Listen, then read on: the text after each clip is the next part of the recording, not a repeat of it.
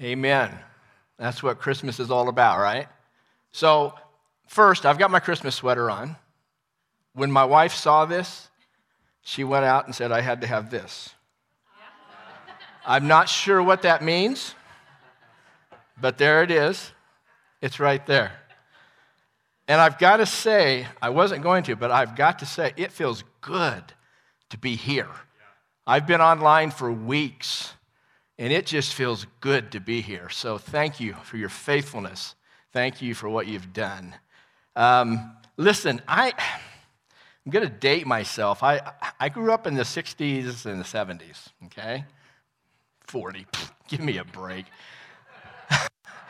I grew up in the 60s and 70s, and one of the things that made Christmas kind of special was the Charlie Brown Christmas special, right? I mean, it just showed every year since 1965. Charles Schulz in 1965 wanted to have Linus read the Christmas story in Charlie Brown special. But that almost didn't happen. The big shots, they said, people really don't want to listen to Linus read from the King James Version on a Christmas special for Charlie Brown. They don't want that. But Charles Schulz was persistent. And also because, I won't go into the history of it, but there was a very tight production schedule that had to be met. So he was able to get his way, and the Christmas story, which you just saw, aired in the Charlie Brown Christmas story.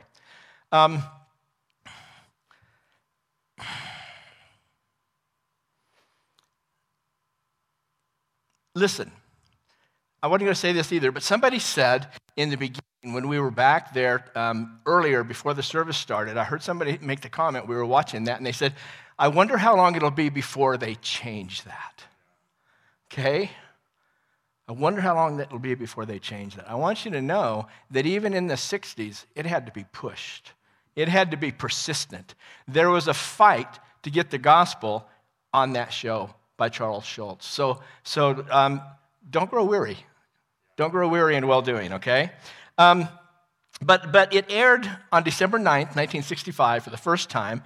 It was an enormous success.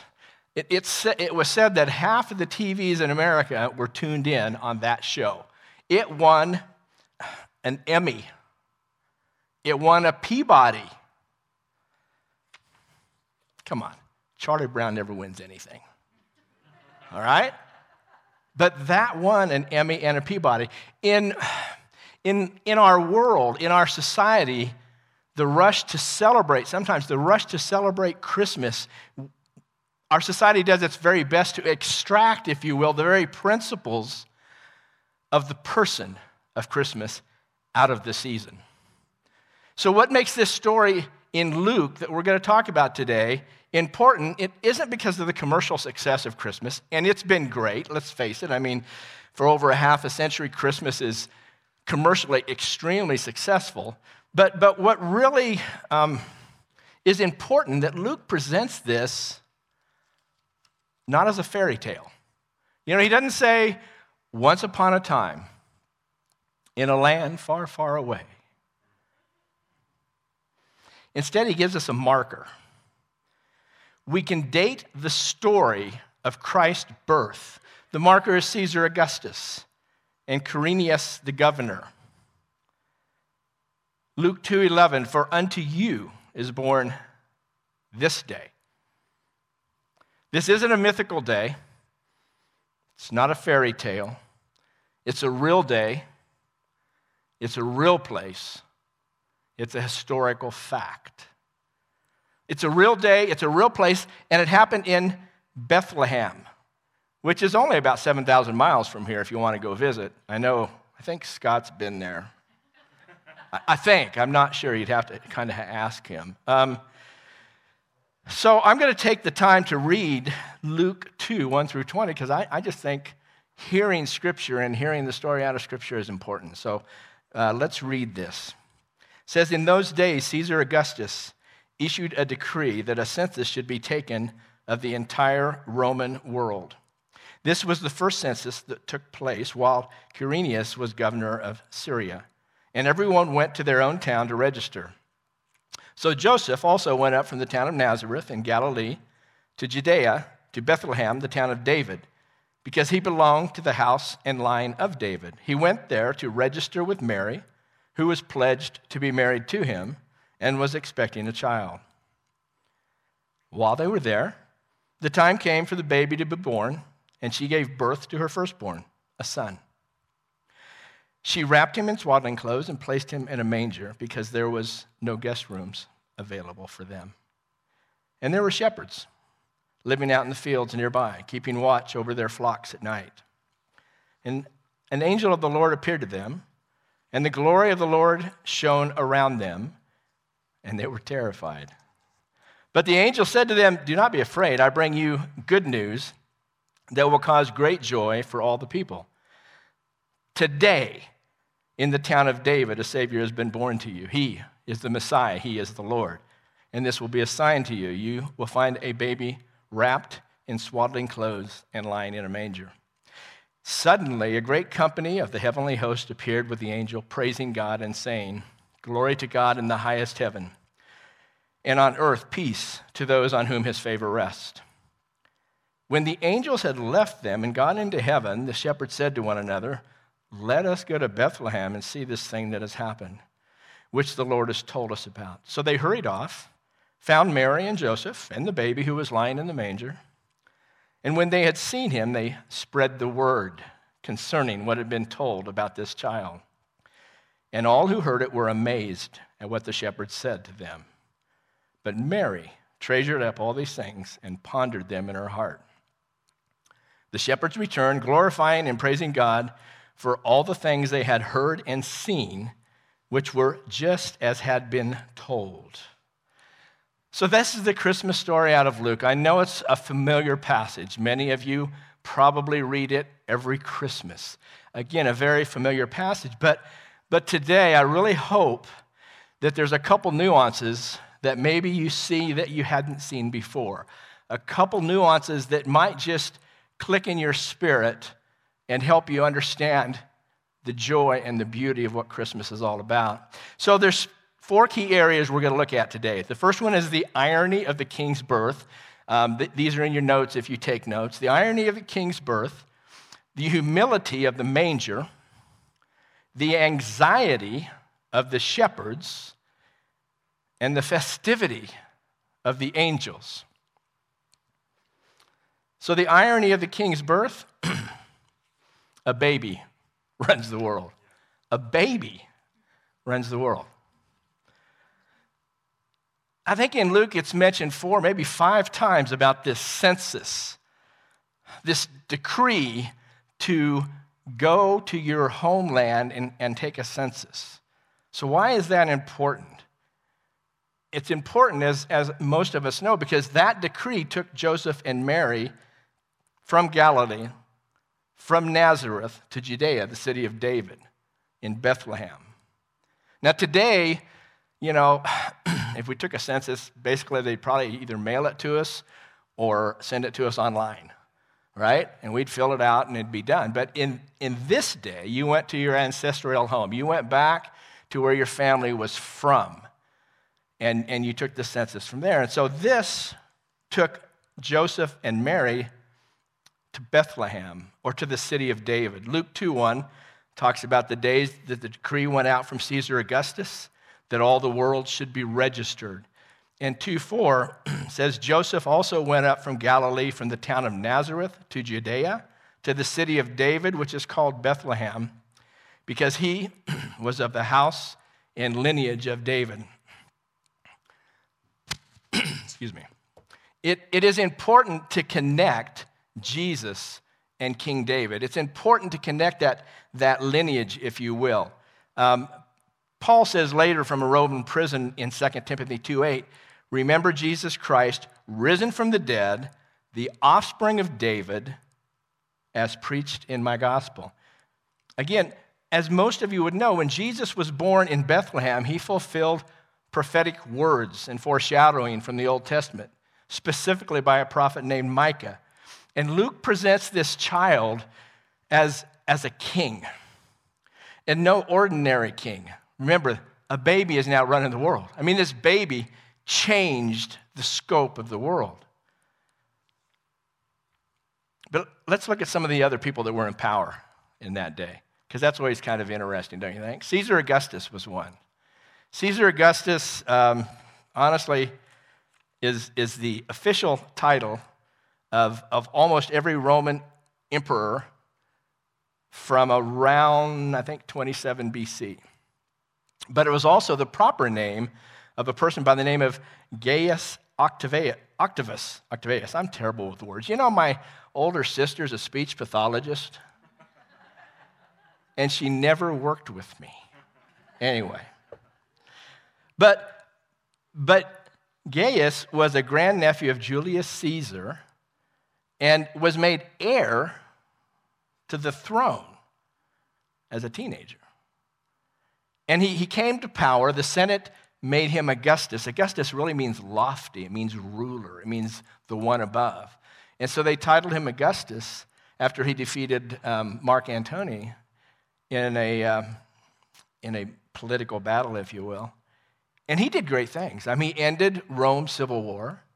He enlarged the Roman Empire. He brought a lot of stability when chaos was there before. He was a big deal. He was important. He was powerful. But for all of his power, what happens? He serves as an unwitting agent of God. Why? Because a baby's running the world. Don't forget that. A baby's running the world. Caesar Augustus is really ignorant of how his decision to have a census was going to affect who Jesus was and the importance of the Messiah's birth. I mean, the last thing that he would have done as the ruler would have been to strengthen Jesus' claim to the title of Messiah, King of Kings. He would not have done that in the natural. But again, he's an unwitting agent of the power of God. God says, this is what's going to happen, all right? So Caesar is the primary power of the world as far as political positions. But there's another person that I think we need to see in this story that's very, very important, and that's Herod the Great. Not sure why he got the title the Great. I should have looked that up. Somebody research that, and put it out on the Novation Facebook page, because I'm not sure why. Now, Herod's not mentioned in Luke's rendition, but he is mentioned in Matthew's gospel. And Herod, when we see Julius Caesar as the primary power, maybe like the president today, probably really above the president. Herod's more of a governor. He's like a regional ruler. But one of the things that marked Herod's life was he was all about moving up. He was all about gaining more power. He was all about becoming more than who he was, climbing that ladder of power. We're introduced to him when the wise men alert him that there's a rival king born in Bethlehem. Remember, nearly everything he did was about moving up, gaining power.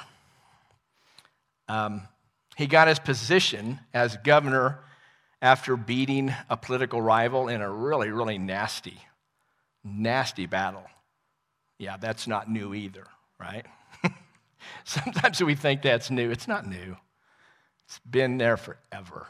I think sometimes we see it more, but he understood how nasty these battles could be. His father was poisoned by a political opponent, so he understood how nasty they could be. Of course, Herod later killed that political opponent, but it's no wonder that he literally hated potential rivals, and he would do anything to eliminate a rival or even the possibility of a rival. He had his wife killed because of a perceived threat. And over a period of time, he killed his 3 sons over a threat of them being a rival to his power. He would extort, he would blackmail, he would kidnap, he would torture, execute people. What? for more power. Power to move up, to be in charge, to be the person. His paranoid nature, again, was just a result of this need for power and control. And so, of course, when the wise men told him that the King of Jews had been born, you think he enjoyed hearing that? No, not even. As most of you know, he killed every male child under the age of 2 in Bethlehem in an attempt to get rid of this rival. Think about that. Now, I don't know about you, but sometimes I read this like it's a fairy tale. Oh, he killed all the young boys under 2. But remember, this is a real place. This is a real time. This isn't a fairy tale. This is a genocide to rid Herod of his rival because he wanted that power. So why is it important? Why is it significant to look at Caesar Augustus and Herod the Great as we talk about Luke's rendition of the Christmas story? I think it's important because Caesar would flex his political muscle to do whatever he chose. I want to have a decree. I don't care if you have to walk 90 miles to go from Nazareth to Bethlehem. I don't really care if you have to take a month out of your life to go get this done. Herod the Great is all about gaining power, prestige, higher and higher, more. But you know what? Both of their reigns ended. The baby that runs the world, no end. That reign is forever. That reign is eternal. So it's significant to see the power of the world being unwittingly used by God, again, to fulfill his purpose, to fulfill his kingdom. All right, the second is humility. So we see a king born in a manger. Now, Christmas has not always been celebrated with the fanfare and the public way that we know it today. It really hasn't. In fact, it was 1912 before New York City publicly placed the first community Christmas tree. And it was 1923 before, I think it was Calvin Coolidge, yeah, I have to look here. President Coolidge lit the first national Christmas tree on White House's front lawn. So it's been around for over 2,000 years, but in America, our celebration is actually quite young. But Luke takes us back even further to the origins of Christmas. He's got that camera lens wide open right now, and he's looking at the Roman Empire, and now he's going to focus that. He's going to come back and specifically focus that on a couple. He's going to focus that on Joseph and Mary in verse 4 and 5. And what is seen here, what is pictured here is really a simple life, a common couple. Here's the baby king that's placed in a feeding trough. He was born in a room normally reserved for animals. This isn't a fairy tale. This is a real place. This is a real time. The gift from the Father was born and placed in a feeding trough, in a barn. There's reasons for that. Think about it. We'll talk a little more. Humility colors this entire scene. Humility is what this scene is all about. You see, Luke isn't simply reporting, but he's also, he's a teacher. If you know much about Luke, he really was a teacher. He wanted to make sure that things were understood correctly. And throughout this story, he's foreshadowing some of those significant events in Jesus' future. We see in this story that he's wrapped in swaddling cloths. It would have been odd, don't you think, for the Savior of the world who's going to die naked on a cross to be wrapped in the royal color of purple as a baby. But the swaddling cloths fit him well. Humility. And then they laid him in the manger because there was no place for him in the inn. It was entirely consistent for the one who's going to be buried in a borrowed tomb. He doesn't even have his own tomb. To also be born in a shed, in a barn, in somebody's backyard. While Caesar lives in the lap of luxury, he's got anything he wants. And a lot of that money, comes from the census, because what's the census for? To increase taxes, and taxes pay Caesar's luxurious lifestyle. While he lives in the lap of luxury, we see the Son of God lying in a feed trough. The significance of that is from the manger forward. The King of Kings, the baby king and the King of Kings would have no guards. He would have nobody surrounding him, no entourage to protect him from those that were sick and needy and had needs and needed help, who could then easily touch him. Here in the manger, his ear would hear even the faintest cries of mercy. I mean, let's face it, who really thinks about etiquette when you're walking into a barn? You walk into the barn. Do you walk into the president's Oval Office? No. See, unlike Herod, unlike Caesar Augustus, the King of Kings is accessible. No one is left out. And Christmas is also the story of Christ coming down. And this is, to me, very, very key. He voluntarily humbled himself of his deity. He emptied himself.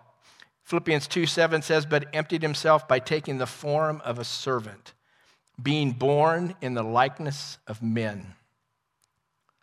So why is this important? Again, there are no people. There are no guards between you and the King of Kings. Isn't that good news? Nobody is going to keep you away from the King of Kings. While you can't, like I said, while you can't gain access to the president, I don't think, maybe. Is there anybody out here who can walk in the Oval Office? Good, okay. How about online? I mean, just text me, okay? We don't walk into the Oval Office, but we can be in front of the King of Kings because he's humble. He's accessible. For all of his glory, for all of his transcendence, he became lowly, emptied himself, and available to all. So we see the humility. Now we want to look at the anxiety. Angels appeared out of anywhere. Angels appeared out of nowhere. They just, boom, all of a sudden there they were with the shepherds. And what does it say about the shepherds? They were sore afraid.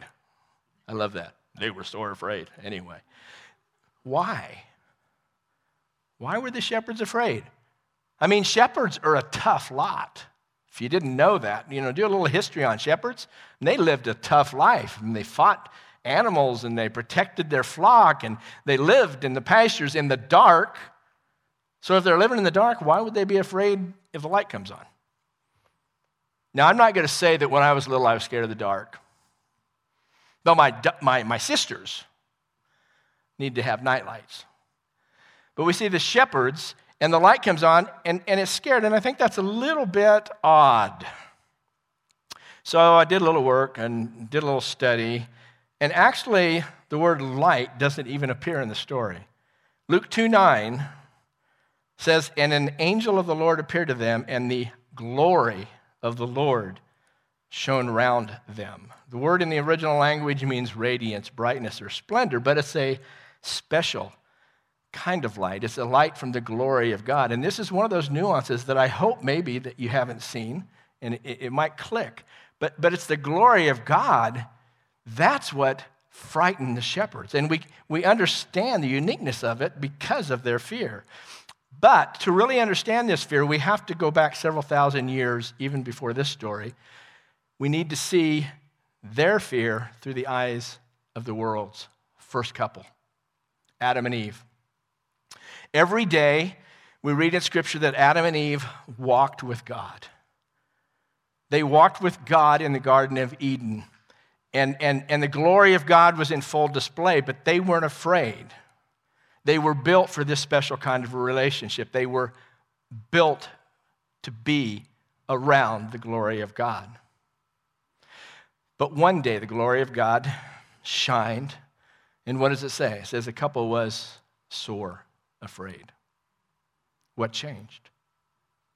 Every other day had been fine, but on this one day, this special transcendent light, this glory of God came into their presence, and they were sore afraid. Because the enemy of our souls, Satan himself, had come to them and to tell this first couple, and listen, he's still telling this to us today.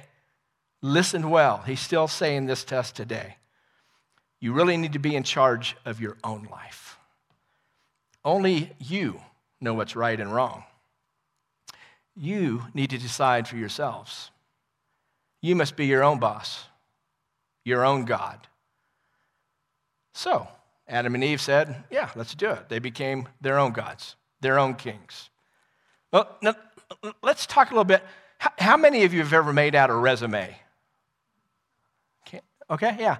Has anybody ever padded their resume? Just a little bit? No, you wouldn't need to. Okay? Have you ever gotten a job that you're not qualified for? Okay? You're flat not qualified, and all of a sudden you have this job, and you don't know how to do it. So what happens? You're defensive. You're anxious. You're frightened by criticism and critique, and you're always kind of, looking over your shoulder like what's going to happen. And if somebody would actually show up in your place of employment, in your department, who's qualified for your job, and you're not, who knows how to do what you're supposed to be doing, and you don't, when that person gets near you, you're sore afraid. Why? The reason is the closer they get, the more your imposterness is revealed. Imposterness, I think that's a real word. I'm not sure. If not, we'll make it one today. But you're revealed as an imposter. The more it's possible for people to see and for you to see that you're unqualified for the job. This is that special kind of light, the glory of God that shows that points that out. We don't have what it takes to be our own king. We don't have what it takes to be our own God. Whenever God gets close and the glory of God comes close to us, he shows us that we're not God. His light, his transcendence reminds us that we don't have the power to be a God. But the Bible tells us that we have all retained, just as Adam and Eve, the rights over our own lives because we want to be in charge.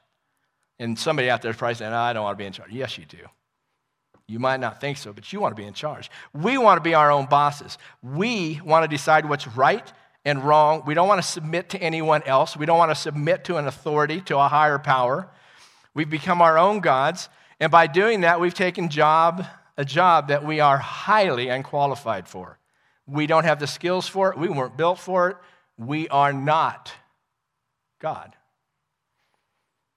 And that's why there's this fear of failure, this fear of anxiety of moving forward that many of us face. So now let's get to the good part. Fourth, the festivity, all right? The Savior is born. We can be happy. We can be festive. The report of the angels to the shepherds, Luke 2:10. And the angel said to them, fear not, for behold, I bring you good news of great joy that will be for all the people. So why is this good news? Why is this great joy? Now, I don't know about you.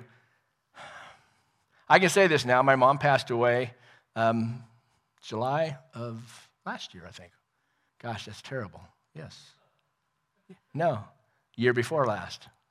She's still with me in my heart. My mom was a perfectionist. God bless her. You know, a perfectionist loves to take great pains and give them to you.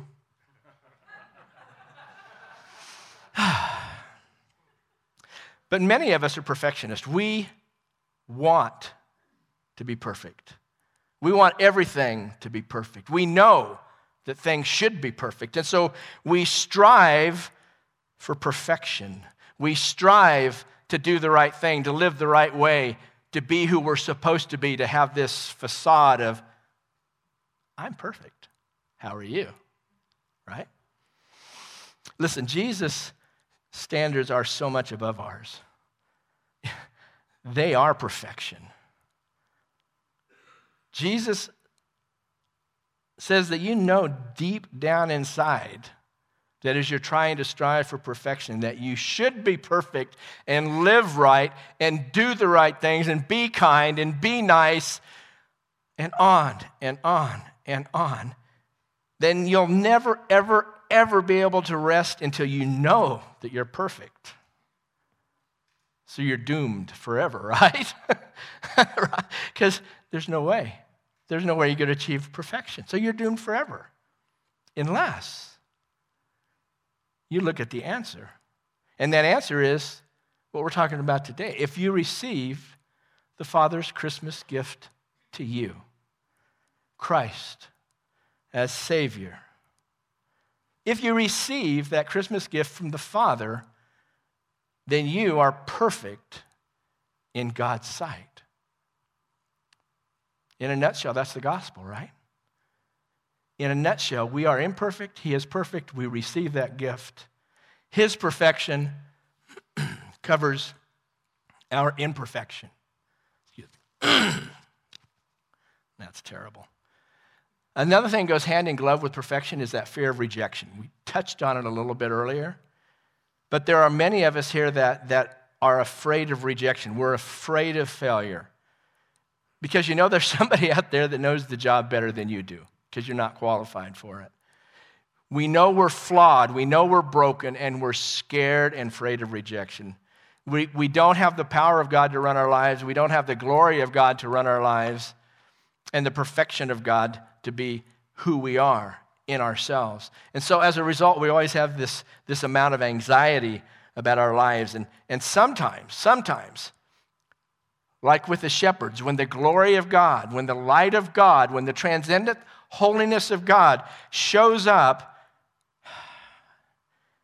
it points out our incompetence. It points out our failures. And deep down, you know you're really not capable of running your own life. You and I are just like the shepherds. We're afraid of the light. We're afraid of the glory of God. Yet one of the things I want us to see today is the grace of God in His glory. Because there is the grace of God in His glory. And this is another nuance that I want you to kind of grasp if you haven't before. But before you can really experience the joy and the wonder of Christmas, you need to experience the fear of Christmas. Because there is a holiness of God, a transcendence of God that is above us. And we need to understand that. And we need to understand our incompetence in trying to run our own lives and being our own God. But don't hate that light. Don't hate the glory of God. Anything that brings home to you and I that delusional nature that we're in charge, that lie that says that if I'm disciplined, if I work hard, if I control myself, I can run my own life and I can be in charge. It's a lie. It's a delusion. And eventually, because and by God's grace, He will reveal that. And that fear, you'll be a little scared, just like the shepherds. You'll be sore afraid. If the holiness of God, the power of God comes on us outside of being covered by the blood of Christ, we'll be sore afraid. We just really will. Because we'll see our inadequacies. So why does He do that? Why does He make us feel inadequate? Why does He bring His holiness to make us sore afraid? Simple. He says, I've given you a Christmas gift. Please receive it. Let my perfection cover your imperfection. Please receive that. It's as simple as that. That's the Christmas story. That's it. In a nutshell. It's not a fairy tale. Remember, this is a real place. This is a real day. And as we close, I'm going to pray, but I want you to those in this room and those that are watching, I just want you to quiet your hearts, and I want you to think of two things. One of those is I want you to think about the fear of Christmas. I want you to think of Adam and Eve that were able to walk in the presence of the holiness of God, and then all of a sudden, they weren't able to. I want you to think of that. And then I want you to think about the joy of Christmas. I want you to think about God's gift to you. To you. Listen, this is not a fairy tale. This is a real place. Today's a real day.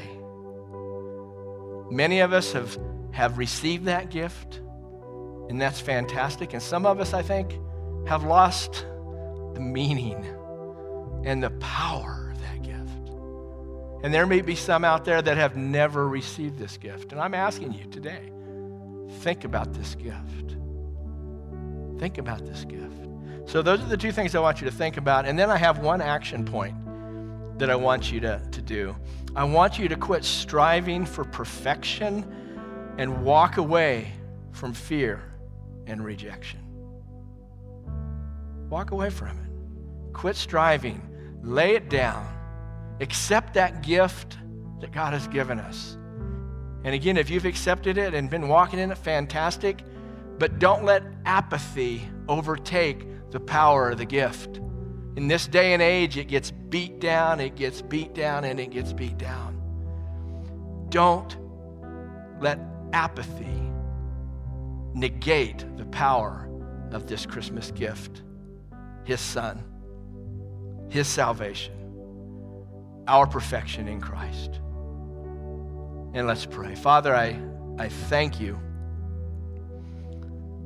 I thank you for your gift. Lord, I thank you that we can come in this place today in person. We're essential, hallelujah, and receive your gift and walk in the knowledge that you make us perfect in our brokenness. I pray that as we leave, that the joy of this season would overshadow the fear of our inadequacy, because you have made a way for us to boldly come before your throne and have a relationship with you. Guide us, direct us, use us. In Jesus' name, amen. Amen.